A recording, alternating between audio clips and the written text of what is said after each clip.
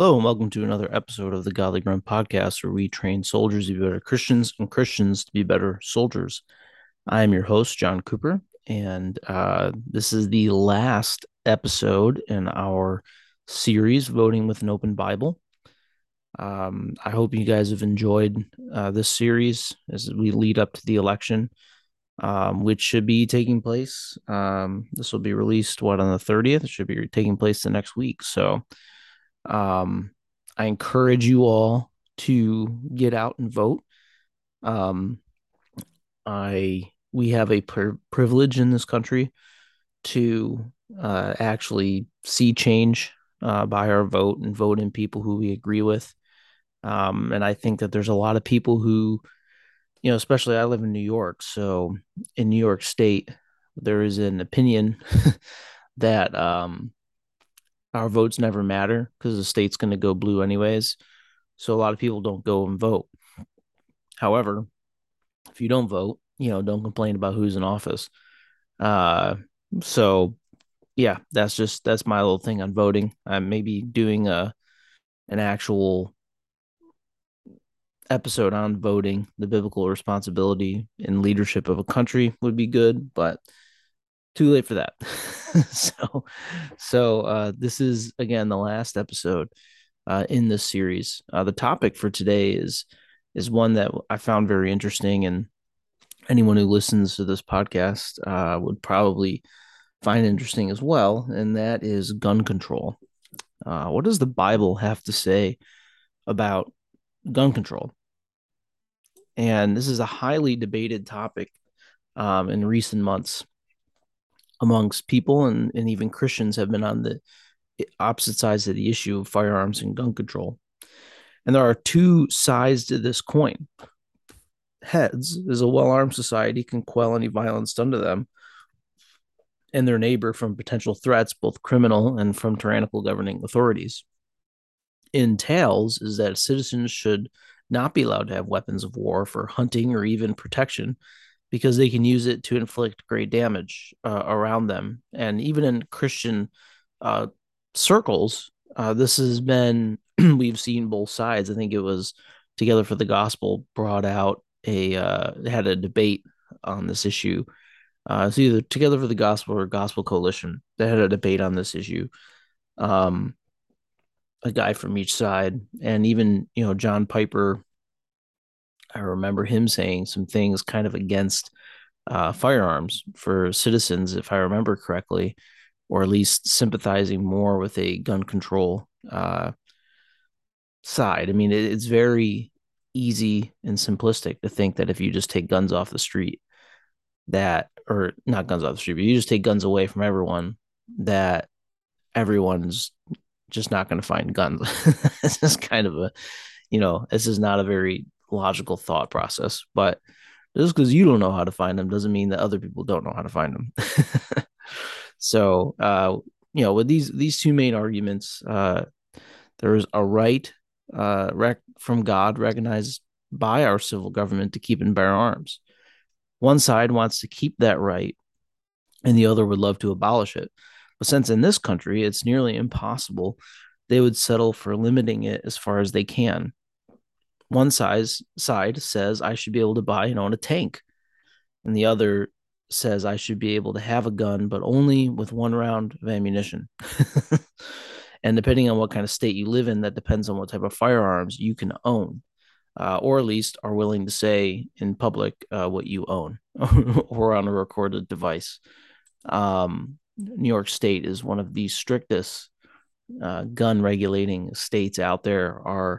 We're not even allowed to um, own AR-15s because because of the way they look, and that's really what just has been said. This is because they look like this, and you can buy the state approved AR-15, and it looks like a gun from Star Wars. I mean, it's just it's insane, but that's in their view, they're doing the right thing, and that's how they get around it.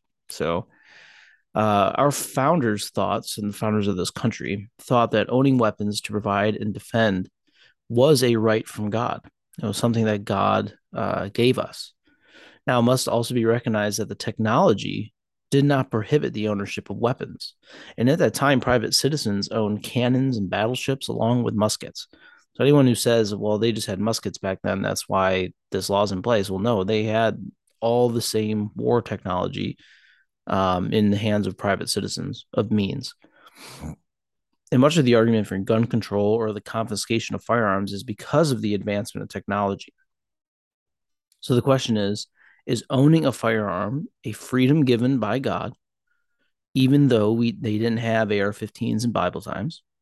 Or was this something that the founders made up and slapped God's name onto it like a fish bumper sticker? And it and most people would agree because well, God's name's on it. So what happened? What do the founders think? What does the Bible say about this issue? Because this series, as we're wrapping it up, is voting with an open Bible. And as Christians, we should always be going to the Word of God to see what it says. I don't care what Fox News or CNN tells me about these issues or what a political debate. I don't care that the Republican Party or Democratic Party can send me a list of issues and how I should vote on them, even from the history of this country. I want to know what the Bible says. What does the Bible say about this? And so the real issue with firearms isn't hunting, it isn't shooting sports, it's self defense. Does God and the Bible allow Christians to defend themselves? And another question that must be asked about firearms is who in the Bible does God allow to take and bear arms? Is it just the government, or does God approve of armed citizens as well? And lastly, I would like to look at whether there are examples in Scripture of what happens when a government disarms a population. What happens when the civil leaders take away the weapons? Is there an example of that in Scripture? And so the first topic we're going to look at is whether Christians are allowed to protect themselves with weapons. And I would say the answer is yes. So in our Bibles, Exodus 22, 1-4 says this: if a man steals an ox or a sheep and slaughters it or sells it, he shall pay 5 oxen for the ox and 4 sheep for the sheep. If the thief is caught while breaking in and is struck so that he dies, there will be no blood guiltness on his account. But if the sun has risen on him, there will be blood guiltness on his account. He shall surely make restitution. If he owns nothing, then he shall be sold for his theft. If what he stole is actually found alive in his hands, whether it's an ox or a donkey, he shall pay double. So this is part of God's law. And as we know, there's the threefold division of the law, right? There's the civil law, which is what we're looking at here, of Israel. There's the ceremonial law, which has all been fulfilled in Christ. And there is also the moral law, which we are still as Christians under to follow and commanded to follow by Christ. And so here what we're seeing is a man comes to steal something. And if you kill him in self-defense, there's no punishment for you. God does not consider it to be blood guilt for a man defending his, not only himself and his family, but defending his property. And the same line of logic goes into defending your family or neighbor and family. If we are to love our wives and children and our neighbors as ourselves, then in this case, defending them we should be able to do so. Shepherds defend their flocks. I'm the shepherd of my family. How am I to defend them if I'm not armed? And in the law of God, there's nothing that says you have to be so many levels, down from what the government has, right? The government can own an F-16 and, as a Christian, thou shalt own, just a prop plane, right? That's not what it says. There's nothing that says you have to be under what the government has. Rather, there's this blanket ability to equally defend yourself. And we need to apply that same principle in our thinking to our neighbor. Protect the poor and needy, deliver them out of the hand of the wicked. And so we look at this passage, and we also want to look at what's the, because with these civil laws, and I know there's a big debate out there about theonomy, especially now. Um, I'm like a semi theonomist, I guess you could say, because if God gives us laws, right, to govern ourselves, then his laws are the best laws out there, right? Um, However, there are also, we're in a society where we need to bring these laws into being, and we need to figure out what exactly they're saying and apply them to our time. And so, for instance, here, I wouldn't say that this is to be taken extremely literally, where only if a man steals an ox or a sheep, right? No, this is, or donkey, but this is also anything that the man owns, right? So, I don't own an ox, sheep, or donkey. I own a dog. So I don't think that this, not to say, well, Exodus 22 doesn't apply to my house. I don't own a sheep. I guess I got to go buy one. No. I think right here, what we're seeing is that a thief comes in to my house. I have the ability to defend myself, but I'm also going to use uh, means in which, if a man wanders into my house, I'm not going to shoot him immediately upon entry. Um, I'm going to warn him that he is now in a house of an armed gentleman and that I will defend my family. And if he does not take these warnings seriously, if he does not run when he hears the pump of a shotgun, um, then I'm going to kill him. I think that when we see the sun has risen on him, uh, we're seeing that, if you have the means of, here, it's like if you can see the guy, you can see that he's just there to steal the the uh the sheep or oxen, you confront him and let him go. You don't just kill him because he came into your home. Now, I live in a right outside of a pretty dangerous area. And so, if someone came into my home at night, loud noises, I'm going to say, you better get out now or die. And if they continue to aggress, well, then there we have it. The game is on.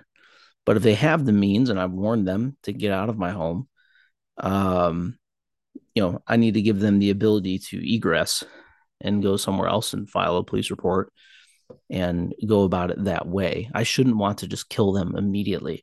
And I think that's what we see here um, as well. And, obviously, we're not going to sell people into slavery if they steal something from us and they're poor. That's not that's, again, not an application we're supposed to take. But we're supposed to take, okay, from now on, he's going to follow the rest of the law of the land to do that. So the question is that, well, this was the law for the nation of Israel, like we talked about. This is a threefold division of the law. This is not a moral law. So does it still apply today? And though we gain insight from ceremonial and judicial laws, we do not follow them anymore. So does Jesus talk about Christians owning weapons? What does Jesus say about it? And in Luke 22:35-38, he says this, and he said to them, when I sent you out without money belt or bag and sandals, did you lack anything? And he said, not a thing. And he said to them, but now whoever has a money belt is to take it along, likewise also a bag, and whoever has no sword should sell his garment and buy one. For I tell you that this is written, must be completed in me. That what is, excuse me, that that this which is written shall be completed in me. And he was numbered with the transgressors. For that which he refers to me has its completion. And they said, Lord, look, here are two swords. And he said to them, that is enough. Here we have a command from Jesus to his disciples to go out and buy weapons. Now, according to the book, The Divine Right of Resistance, during this time, it was illegal for the Jews to have weapons because of previous rebellions. And you can kind of get a hint of this in scripture whenever they come to arrest uh, Jesus. The Roman soldiers have the swords and the Jews have the clubs, right? so so there seems to have been some sort of, you see this throughout the Gospels, and unless I'm wrong, from my I didn't, but right before this podcast, I didn't go through and do a in-depth study of every time swords are mentioned in the Gospels. Maybe I should have, but it seems as if anyone who has this kind of weaponry is Roman, and the Jews had clubs and that kind of stuff. So again, there we go, the lesser weapons, right? Well, Jesus here tells them to buy swords, which would have been against, if the book Divine Right of Resistance, the historian in that book concludes correctly, that at this time it was illegal for the Jews to own uh, swords and those kind of weapons. Um, Jesus would be telling his disciples uh, to break the law. Well, it says here that he did. He did it to be numbered with the transgressors. So he armed his disciples and had no problem with them carrying, because they were now transgressors. But in reality, he was already known as someone who was a transgressor by the Jewish leaders, right? I mean, they say that here we have two. I mean, they already had concealed swords with them. So another thing to think about in the scripture passage is God would never order someone to sin, nor tempt them to do so. That's what we see in the Bible. So if Jesus was to do this, especially if it was illegal at the time to have weapons, wouldn't he be violating what the word says? Well, it would not if arming yourself wasn't a sin in the first place. And the governing authorities were the ones who were sinning by not allowing people to be armed. So here Jesus approves of people being armed. I do not believe this is an order for all of us to follow, that we must be armed at all times. I do not believe that. However, there's the principle here that God cannot command people to sin. He wanted to be numbered with the transgressors to fulfill scripture. And so he chooses to have a quote unquote sin, as we would call it today, to not follow the government in this. Um, and uh, and tells them to get weapons. So either Christ is telling his disciples to sin, or being armed is not a sin, and it's not a sin to be armed to defend yourself. Because that is really why the disciples would need swords, right? Before they didn't need anything, but now they need to be able to defend themselves. But something to consider here, before we move on to our second point, is that not at all times are we to preserve our own lives. I believe if someone is coming in to rob me, to take my family, um, to cause my family harm, or my neighbor for that instance, then I have the duty to defend myself and my family. However, to suffer for the name of Christ is among the greatest honors we can ever have. So to be persecuted for his name's sake is that's what we should not strive for, but that's what we should be willing to do. I mean, the martyrs of all time, when they were being dragged away, they were amazed that they would be considered worthy to die for the name of our Lord. And so we shouldn't be so quick to defend our own lives, um, out of a sense of preservation, when there are times where our suffering for Christ magnifies the gospel even more. And I think if they were rounding up Christians and they were coming to my workplace to take me away, there's an instance where we should not resist. We should say, okay, this is what's said is going to happen by scripture, that we would be persecuted. And so here we go.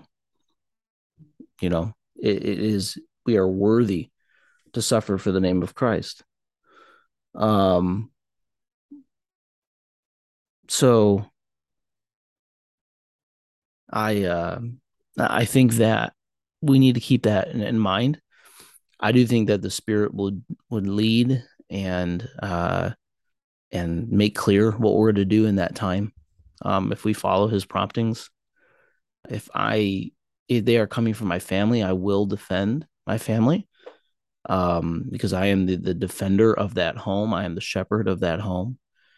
Uh, However, if they're coming from me, especially for the case of Christ, I think that here's an instance where it's time not to fight. It's time to be martyred and to suffer for His name.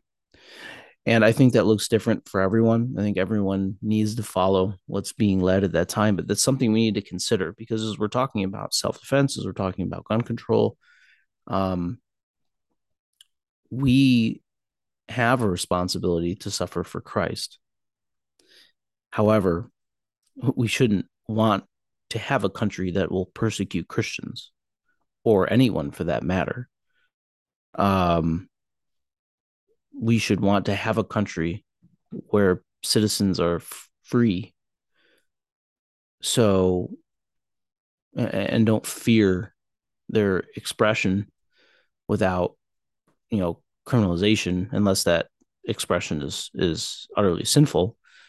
Um, so I think that we need to come to an understanding that defending what we have as a nation and making sure we stay a semi-Christian nation, um, is important, and it should be defended. We should be looking out for our neighbors, uh, and defending them from enemies, both foreign and domestic. However, we shouldn't put our lives and our freedom in such high esteem that we would not be willing to suffer for Christ. So this comes with a balance. And our second question is, who is allowed to be armed by uh, by God? Who does He allow to be armed as we observe His scripture? And we kind of see here that Jesus commands the disciples to be armed. Um, the disciples were not soldiers, but specifically in Romans 13, the government is given the sword to pour out God's wrath on evildoers. The question is, can regular citizens wield the same sword? And here are two of the main examples from Scripture. Nehemiah 4:15-18. Now it happened that when our enemies heard that it was known to us and that God had thwarted their counsel, then all of us returned to the wall, each one to his work. And it happened that from that day on, half of my young men carried on the work, while half of them took hold of spears and shields and bows and the breastplates. And the commanders were behind the whole behind the whole house of Judah. Those who were rebuilding the wall and those who carried burdens took their load with one hand while doing the work, and the other holding a weapon. As for the builders, each wore his sword girded at his side as he built, while the trumpeter stood near me. So Nehemiah had taken soldiers with him to rebuild Jerusalem. That's Nehemiah 2:9. So he's taking from Persia. He's going down there with soldiers. So this verse does not apply to those soldiers. Rather, during and after this time of attack, Nehemiah ensures that everyone is armed for their defense during this time. And it is an armed citizenry that we see here. So we're seeing an armed citizenry. And a more clear example is in Esther chapter 8. And Haman goes along with his plot. He's exposed and he's killed. And Mordecai and Esther plead to the king to defend the Jews who are about to be destroyed because Haman's already put this plan in motion. If you're familiar with Esther, Haman puts this plot together to kill the Jews. Mordecai, gets wind of this plot. He's trying to stop it, and he's going through Esther, who is the queen, who won being queen through like a beauty pageant, and um, and so now they're trying to stop it, and it can't be stopped. It says, and he wrote, this is Esther 8 verses 10 to 11, and he wrote in the name of King Ahasuerus and sealed it with the king's signet ring and sent letters by the hand of couriers. So this is Mordecai riding on steeds and seared by the royal stud. In them, the king gave the Jews who were in each and every city the right to assemble and make a stand for their lives, to destroy, to kill, and to cause to perish the entire military force of any people or province which would act as their adversaries, including little ones and women, and to plunder their spoil. The citizens were allowed to defend themselves, not just the governing officials. So this is seen in other parts of scripture as well. And so we see in these examples that there are three reasons to defend yourself, and that's defending your family and property, defending against foreign invaders, and defending against tyranny. And those are the three examples that we've looked at. And so now when you're looking at excuse me, when you're looking at narrative in the scriptures, you have to it's not all of it's this is thou shalt do, thus says the Lord. A lot of it is just description of what's going on. And so what we can see from this, though, is that God is blessing these efforts for defending family and property, which was the law. So God commands. Defending against foreign invaders, which was seen as a positive thing in Nehemiah, and defending against tyranny, that the Jews are able to defend themselves. That is a positive thing in the Word of God in these descriptions, in these narratives. So I don't think that it is out of line to say that we learn that from these stories in Scripture. What I do want to say is that so much, you look at guys who own weapons, and this is coming from the military background. You look at guys who own weapons in civilian sector, and they got all the Gucci gear. They got the coolest plate carriers. They got the coolest nods. They got the coolest weapons. Stuff that we weren't able to use in the military, and they buy in the civilian sector. And they look really cool and they train a lot with their weapon. But there are things that they're missing in combat, and that shoot, move, communicate.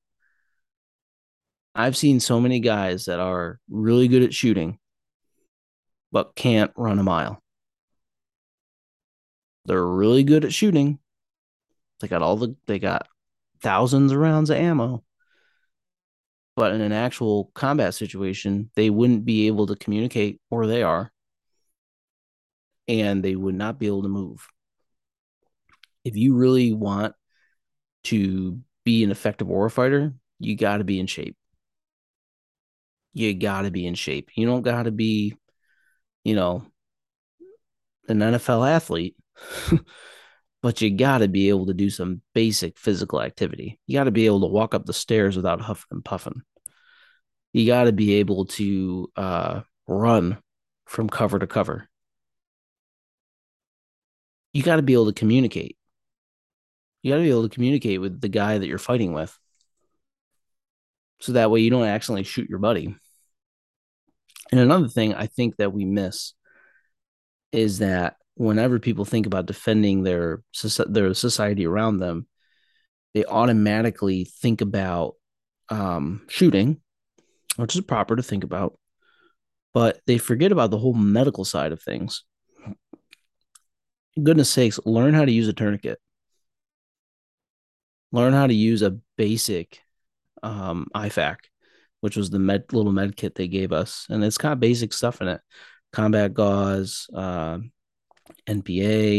NCD, and it's got that kind of stuff that you can use very quickly. A chest seal to help someone in a situation. We live in a country now where, we looked at already here that we've been given over to a depraved mind, and because of that, we have people who go and shoot up schools and stuff like that.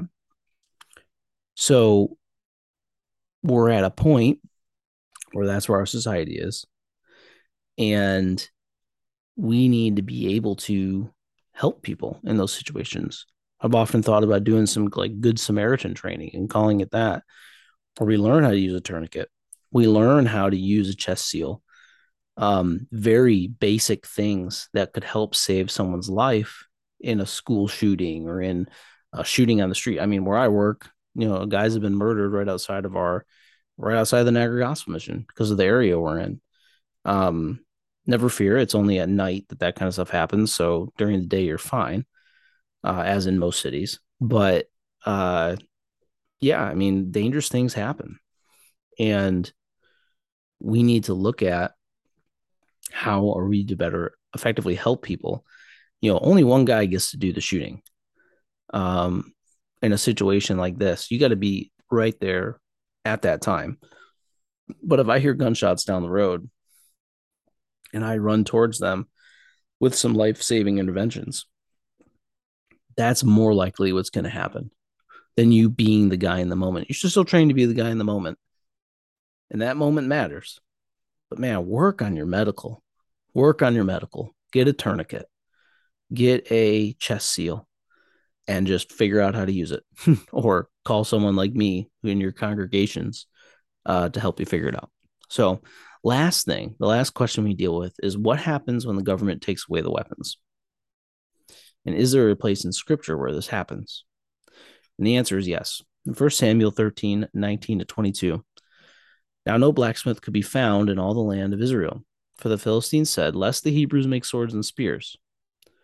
So all Israel went down to the Philistines, each to sharpen his own plowshare, his mattock, mattock, his axe, and his goad. And the charge was 2/3 of a shekel for a plowshare, and the mattocks, and the forks, and the axes, and to fix the goad. So it happened on the day of battle, or that neither sword nor spear was found in the hands of any of the people who were with Saul and Jonathan, but they were found with Saul and his son Jonathan. So there was a weapons ban on the people of Israel when the Philistines had taken over, because they knew that if the people were armed, they couldn't tyrannize them. Weapons bans are not about protecting citizens, but rather keeping them under oppression. The Philistines did not put this weapons ban in place so that the Israelites would be safe. Rather, as we see here, it was to keep them under the boot of their oppression. So we must be weary when a civil entity says that they will limit or take away weapons. Let's be very weary of that. We have to wonder why. The best way to kill an unrighteous, or to prevent an unrighteous man with a gun is a righteous man with one. It's very simple. Here, they even took away the blacksmiths, and they had to go to the Philistines now to sharpen their tools. So they made money off of it too. All this being run by the quote unquote civil authority. So the human heart is totally and radically depraved without Christ intervening. The only way to stop an unrighteous person with a gun is a righteous person with one. And this has been proven time and time again. I'm amazed that people think that if you just have a law, that people are going to follow it. Murder is illegal and against God's moral law, yet it happens. Last I checked, murder was illegal in the United States of America, in New York State. Yet it happens.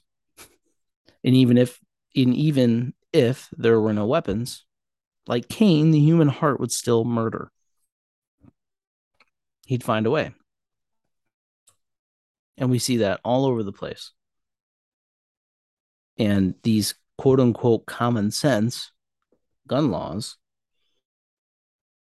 are asinine. They don't help the situation. Taking a weapon away from good people does not help keeping them out of the hands of bad people. And another thing I might add, in New York State, it is now illegal to carry a firearm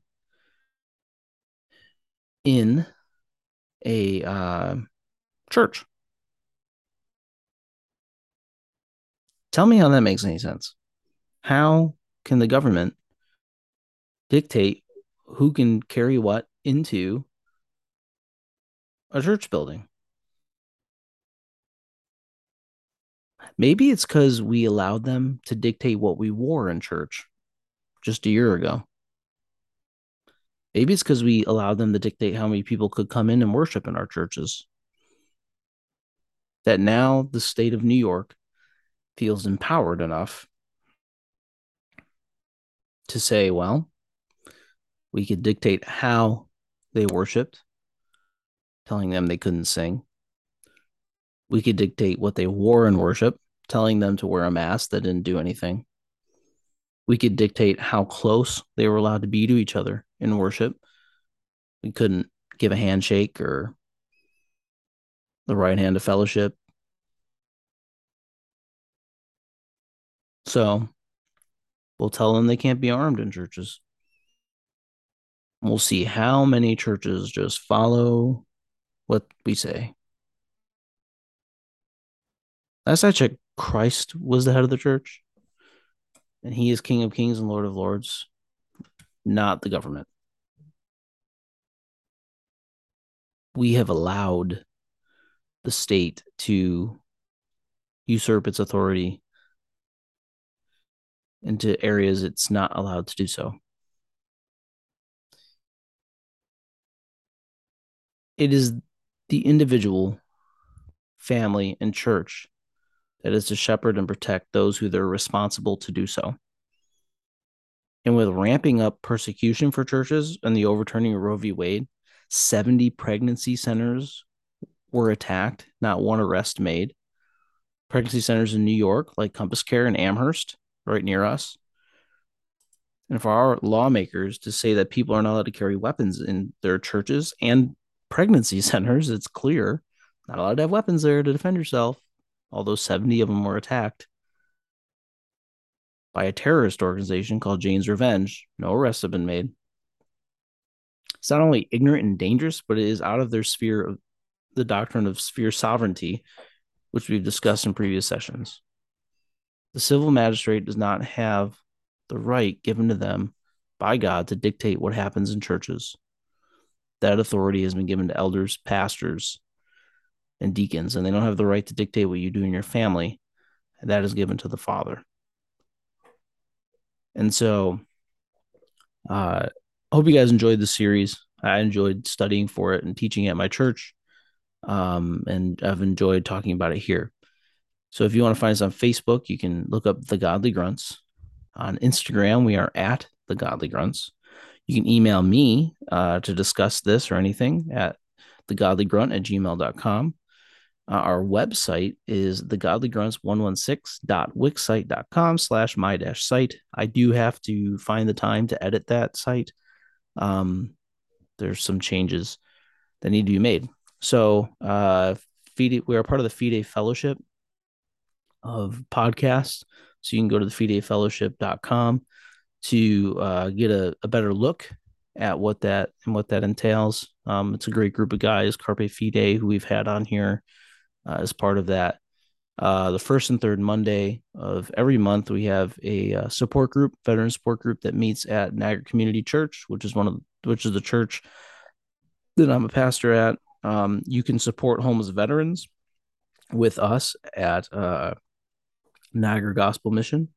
So you can go to Niagara Gospel Mission, go to the Donate Today page, and it takes $25 a day to support the homeless veterans we have in our Liberty Suite, which is a emergency shelter for homeless vets. We also do the support group and help them get the services for being a veteran. So I hope you guys enjoyed this episode. Please feel free to reach out to me via social media or email. And again, please support the homeless vets at the Niagara Gospel Mission. And so, with all that, until next time, we've enjoyed the series. It'll be a couple weeks now. We're going to go back to our normal 2 weeks to release an episode. I just want to get all these out before the election. And so, until next time, climb for His glory.